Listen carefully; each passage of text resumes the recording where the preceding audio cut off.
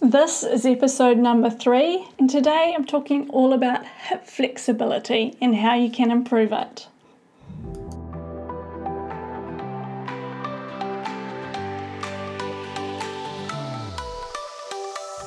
Welcome along to the DressageRiderTraining.com podcast. I'm Nicola Smith, and in each episode I'll bring you an educational or inspiring message to help you unlock your true potential as a dressage athlete. Are you ready? Let's get into it.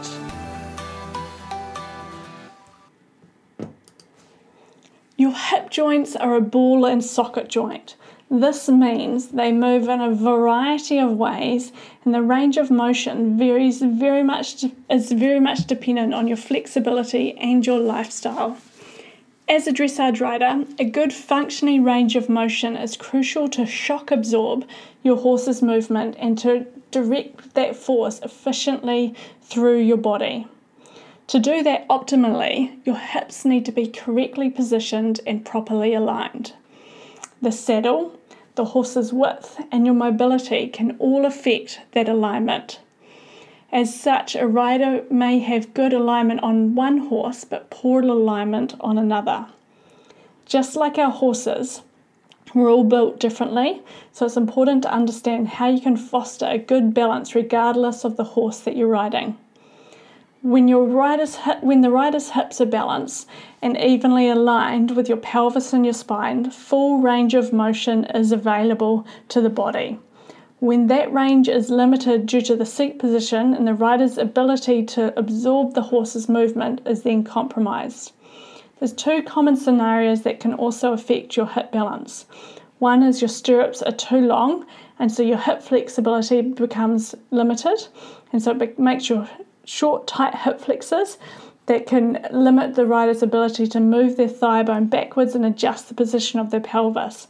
In addition, stirrups that are too long can cause a forward rotation of the pelvis and a backward shift of the rider's weight. Another one is the legs that are rotating outwards. When you're relaxed or riding a wide horse, your thigh bones naturally turn outwards. However, if your adductors and the muscles on the inside of your legs are tight, your hip joints can get stuck in this position as well. This prevents the backward motion of your pelvis and effectively lifting yourself up and out of the saddle. With both of these issues, it's important to work out why your hips are tight and rebalance your hips by stretching and using mobility exercises off the horse is one of the best places you can start. And then during these everyday movements and looking at the way that you spend your time and structuring your spine into your neutral position is also going to help you balance out your pelvis and improve the function of your hips when you're in your saddle.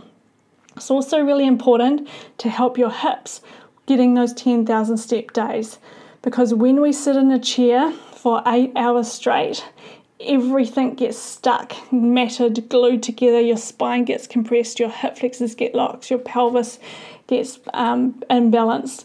And so when we start to rebalance ourselves and we get our neutral spine, we start to build these 10,000 steps days, our hips start to rebalance, our pelvis starts to rebalance and become freer, and we start to be able to reset that hip mobility so that when we're in the saddle we feel more balanced. So use the time when you're riding and when you're warming up your horse to focus on establishing your center of gravity and balance through the pelvis and your neutral spine by making sure that you're sitting even through both seat bones, got a nice neutral spine, and that you're able to move freely with the horse. Be conscious of how even you're distributing your weight through both sides of your seat bones before you start to work your horse. And start to establish a routine so that you can follow the start of your ride just by thinking about correct alignment and getting yourself in the right mindset so that you can set yourself up, become second nature, and then you can fully focus on the horse. And before you hop in the saddle, you're also making sure that you're presenting yourself and your body in the way that it's optimized so that when you do ride, you can truly focus on the horse. But again, if you turn up to the horse and you've been stuck in a chair all day, you're feeling really unfit, unbalanced, you aren't building your stamina with your walking, and you haven't got your neutral spine, it's going to be much harder when you get into that saddle to be able to help improve the horse. But the more you practice this regularly off the horse, you'll find it won't require as much effort when you're riding. So finding the correct alignment will soon become much easier and more second nature to you. On those days when you haven't walked a lot and you turn up to your horse and you're thinking, you are feeling really stiff, try walking your horse around the arena for a few minutes before you actually hop on. Because before you do any work with your horse, you want to be doing a good 10 to 15 minutes of walking on a loose rein to help them loosen up. So why not do the same for yourself and just walk leading the horse around, loosen yourself both up, and it's a win-win. You're stacking both goals in mind, and you're both loosening up before you start the work. So how do we actually improve our hip mobility? More often than not, dressage riders can be extremely tight in the hip area and really lack mobility when it's required in the saddle. So developing hip flexibility means your hips are able to move free enough to be able to find the rhythm of your horse. You also want to have enough strength through your pelvis and core to allow your seat bones to get into the saddle and remain stable throughout your ride. Hip flexibility isn't about doing the splits, thankfully, but it is about optimizing the body's function, making sure that it's evenly balanced, and so that your pelvis is evenly balanced, your core is strong to protect your spine, and that your hips can open and move freely with the horse to prevent wear and tear. Being flexible and mobile isn't about being able to put your legs around your head, but it is about having the right amount of mobility that evenly distributes around a stable pelvis. A lack of flexibility is common, especially in riders, especially if you spend a long time at a desk, and you can naturally lose your mobility over time as well as you age. But it's easy to gain back. It's easy to improve the mobility, improve your suppleness by keeping the body moving and putting in a little bit of time off the horse. It's easy to understand as well how hip mobility can affect your performance as a dressage rider. Tight hip flexors can impede your framework and your ability to move effectively with your horse and to be able to give clear aids. Imbalances between one side and the other can also create imbalances through movements and lateral work when you're riding as well. So you're wanting to improve strength. And if you've had any injuries in the past, this can also impact your alignment as well. So you want to make sure that you're improving those imbalances and preventing any joint pain by making sure your wheel alignment is working correctly. So remember the car analogy? It's all about making sure your hinges, your joints move freely and correctly without creating any undue wear and tear. So we want to make sure that we're improving our hip mobility. And there's a few stretches that you can do to get yourself started. And I have these in the free guide, and they're also on the website as well. But the easiest place to get them from this audio is to go to the website and download the free guide. The first two stretches are the couch stretch and the Hindu stretch. And these are quite hard, obviously, to demonstrate on audio, but I'll do my very best. But you can get a video on these as well on the website. And it's free. So to these two stretches, if you combine these with a foundation of movement in your day, you're going to start to feel much more freer. So just like a house needs a solid foundation before any walls get constructed and the roof gets in place, this is where you want to start with your fitness and with your well-being, is building this solid foundation. Because if you don't have this in place, this is where cracks start to be seen.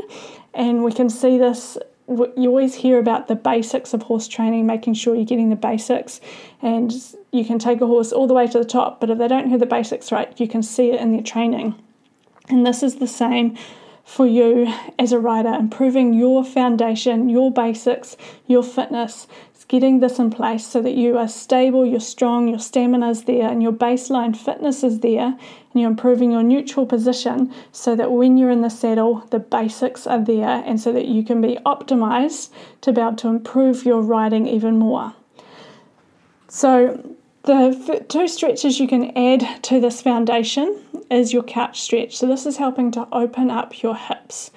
So bear with me as I try and try